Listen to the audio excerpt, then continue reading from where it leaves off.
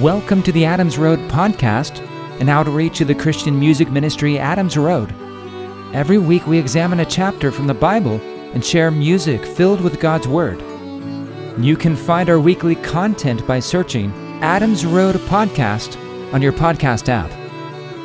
Let's start today by listening through Acts chapter 8, verses 13 through 26.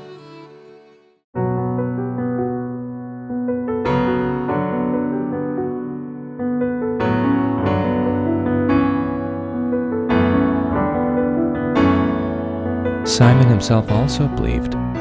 Being baptized, he continued with Philip. Seeing signs and great miracles occurring, he was amazed. Now when the apostles who were at Jerusalem heard that Samaria had received the word of God, they sent Peter and John to them, who, when they had come down, prayed for them that they might receive the Holy Spirit.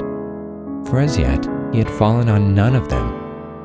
They had only been baptized in the name of Jesus Christ. Then they laid their hands on them, and they received the Holy Spirit.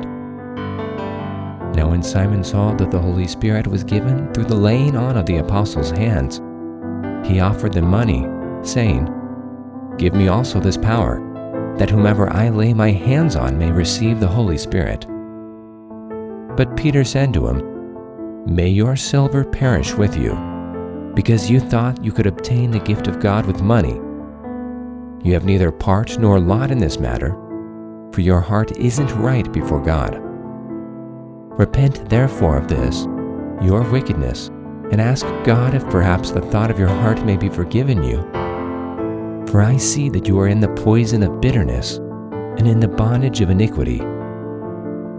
Simon answered, "Pray for me to the Lord, that none of the things which you have spoken happen to me." They therefore, when they had testified and spoken the word of the Lord, returned to Jerusalem and preached the good news to many villages of the Samaritans. But an angel of the Lord spoke to Philip, saying, "Arise, and go toward the south to the way that goes down from Jerusalem to Gaza. This is a desert." All right, we're continuing on here in Acts chapter 8, starting in verse 13. Simon himself also believed. Being baptized, he continued with Philip. Seeing signs and great miracles occurring, he was amazed. Knowing the end from the beginning in this story about Simon, by reading ahead about Peter's encounter with him later in this chapter, we can maybe come back to this verse and ask whether Simon's profession of faith was legit and sincere. Simon's attention appeared to be more on the signs and miracles than it was on the message of Jesus. Looking at the circumstances, we can maybe fairly question whether his conversion was the real thing. Was he jealous of the signs and miracles worked through Philip and coveted them for himself? Was Simon losing his following as Samaritans converted to Christianity? Was he just obsessed with and fascinated by the supernatural? Is it possible he didn't desire Jesus, but rather the power Jesus offers by the Spirit for his own self-glory? Moving on, starting in verse 14.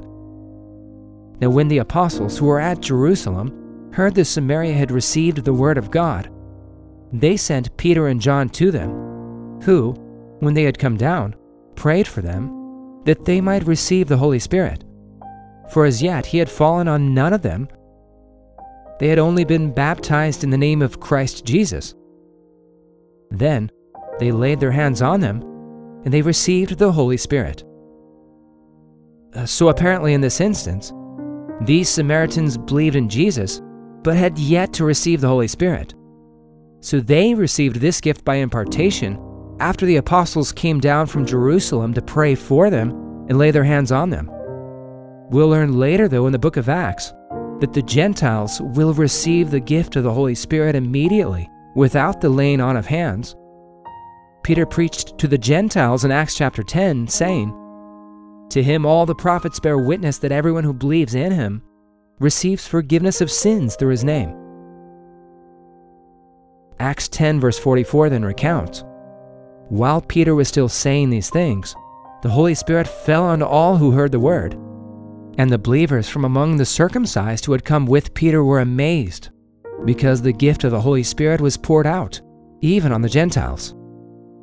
Paul reiterates many times to the Gentile churches, years later than here in Acts 8, the believers received the Spirit by hearing with faith, just as Abraham believed God, and it was counted to him as righteousness.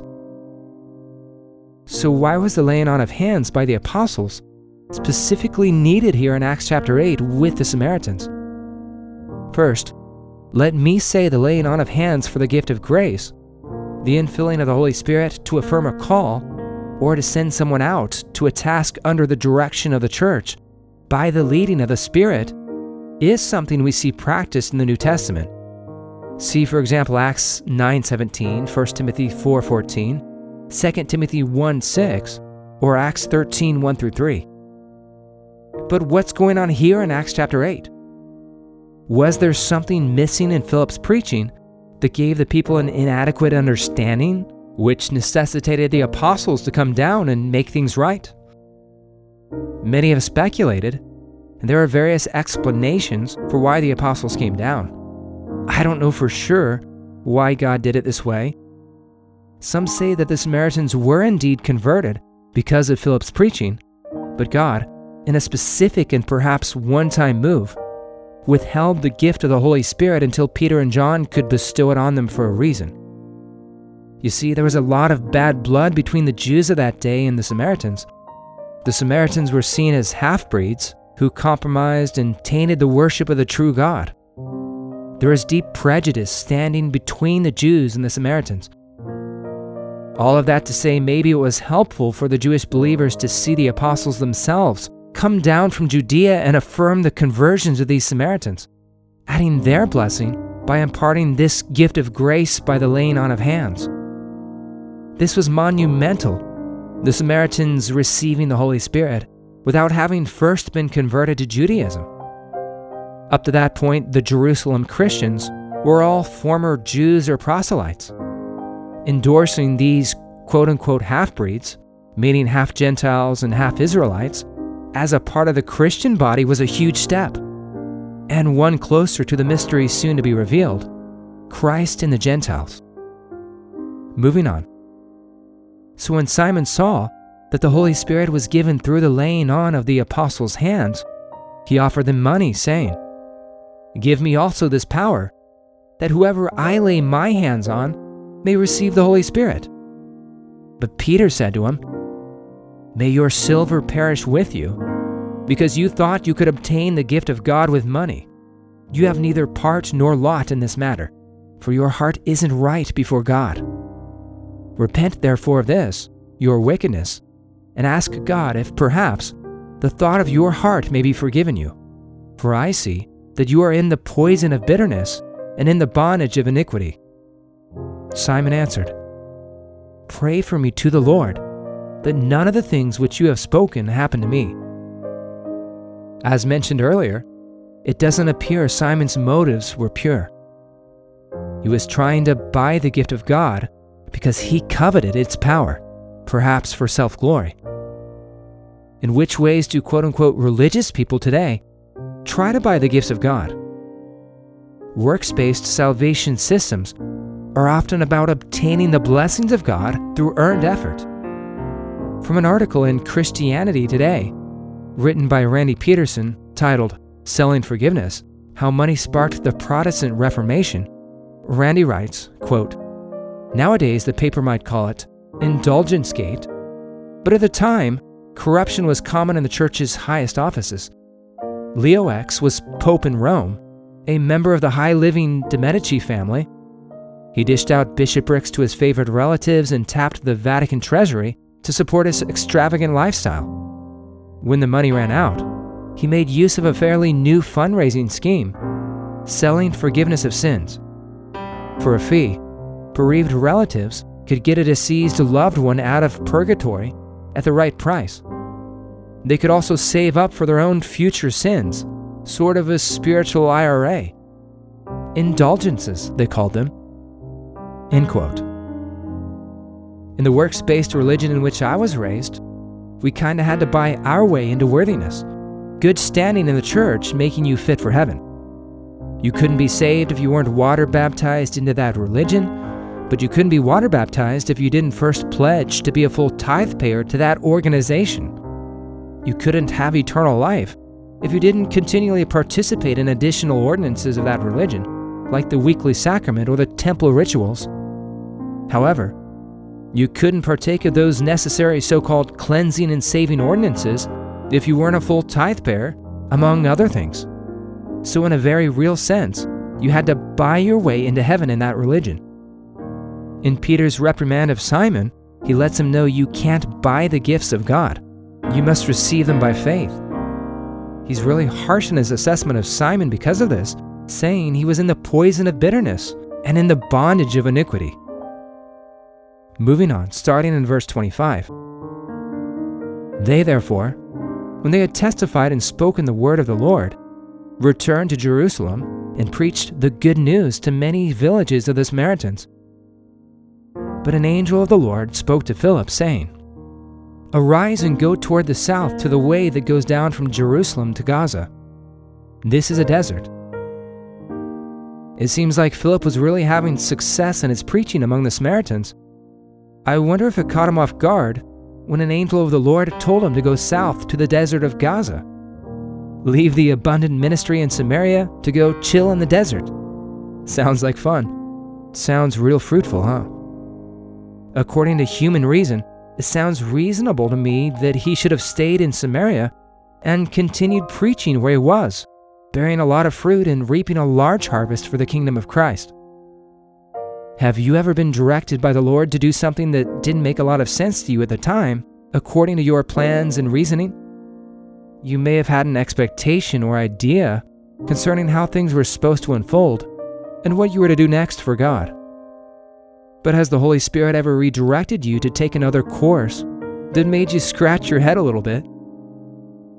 We can't always see the end from the beginning, but we can trust God does, and that His plan is better. Why in the world would God have Philip do this? I'm glad Philip trusted and obeyed. He would soon find out.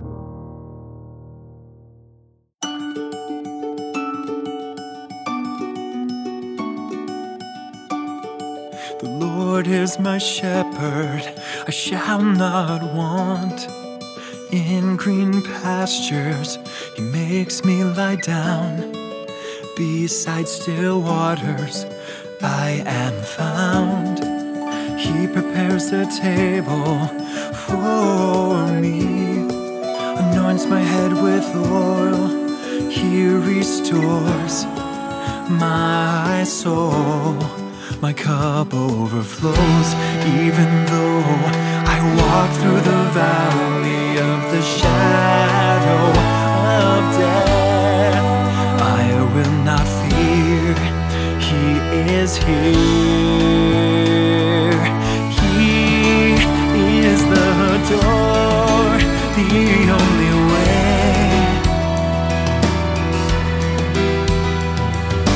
We must enter by Him to be saved.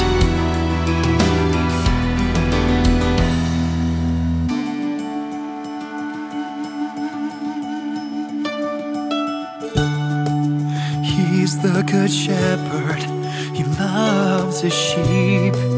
We know His voice as He leads. We follow Him to the end. He's not a hired hand. He won't flee. He won't abandon us in need.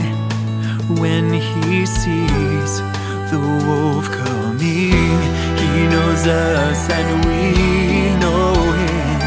He goes before His own, laid down His life in sacrifice. He is the door, the only way. We must enter by Him to be saved.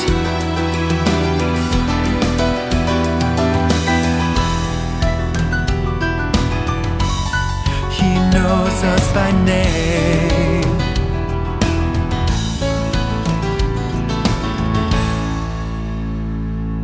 He is the door, the only way.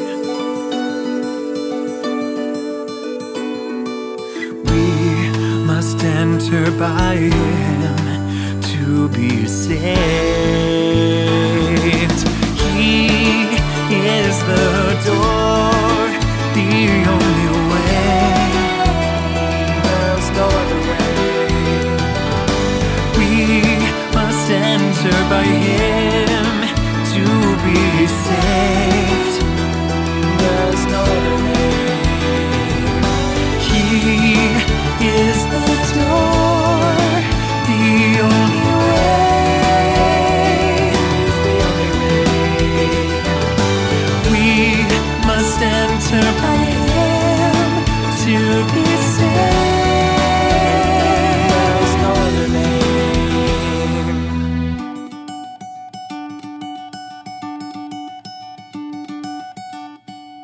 That was The Door from the Adams Road album, It's So Simple.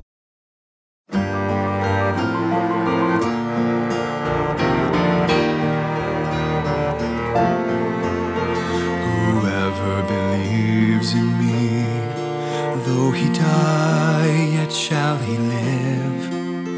For he has died to self and been born again, with a life that never ends.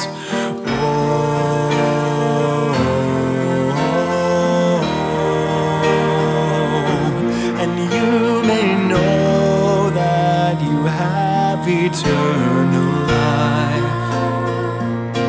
For everyone who believes in me will never die. Where, oh death, is your sting? Where is your victory over those who have fallen asleep in me?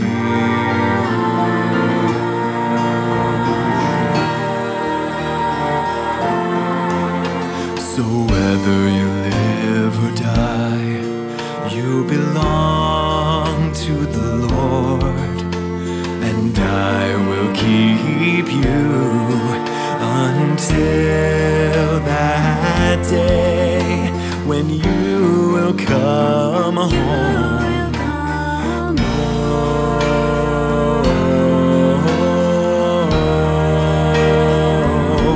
And you may know that you have eternal life. For everyone who believes in me will never die. Where, oh death, is your sting? Where is your victory over those who have fallen asleep? Though you may walk through the valley of the shadow of death, you will fear no evil, for I am with you, and I will hold you and never leave you. Do not fear, for I am with you, and I will hold you and never leave you. And you may know that you have eternal life.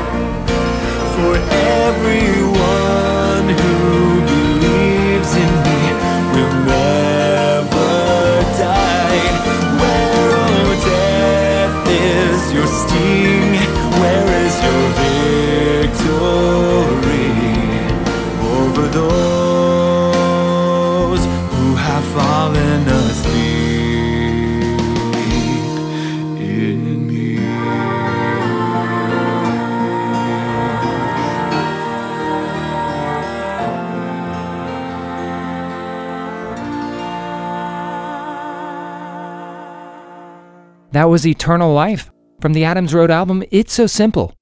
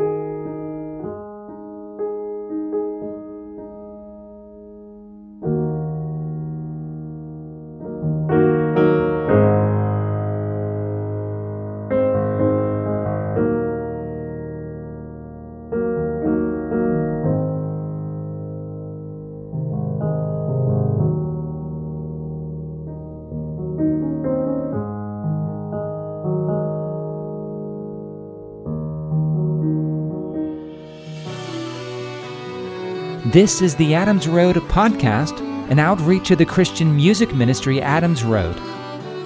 You can learn more about us at adamsroadministry.com. Again, that's adamsroadministry.com. We release a new podcast episode every Saturday. Feel free to join us next week as we examine Acts chapter 8, verses 27 through 40. Grace and peace be with you all.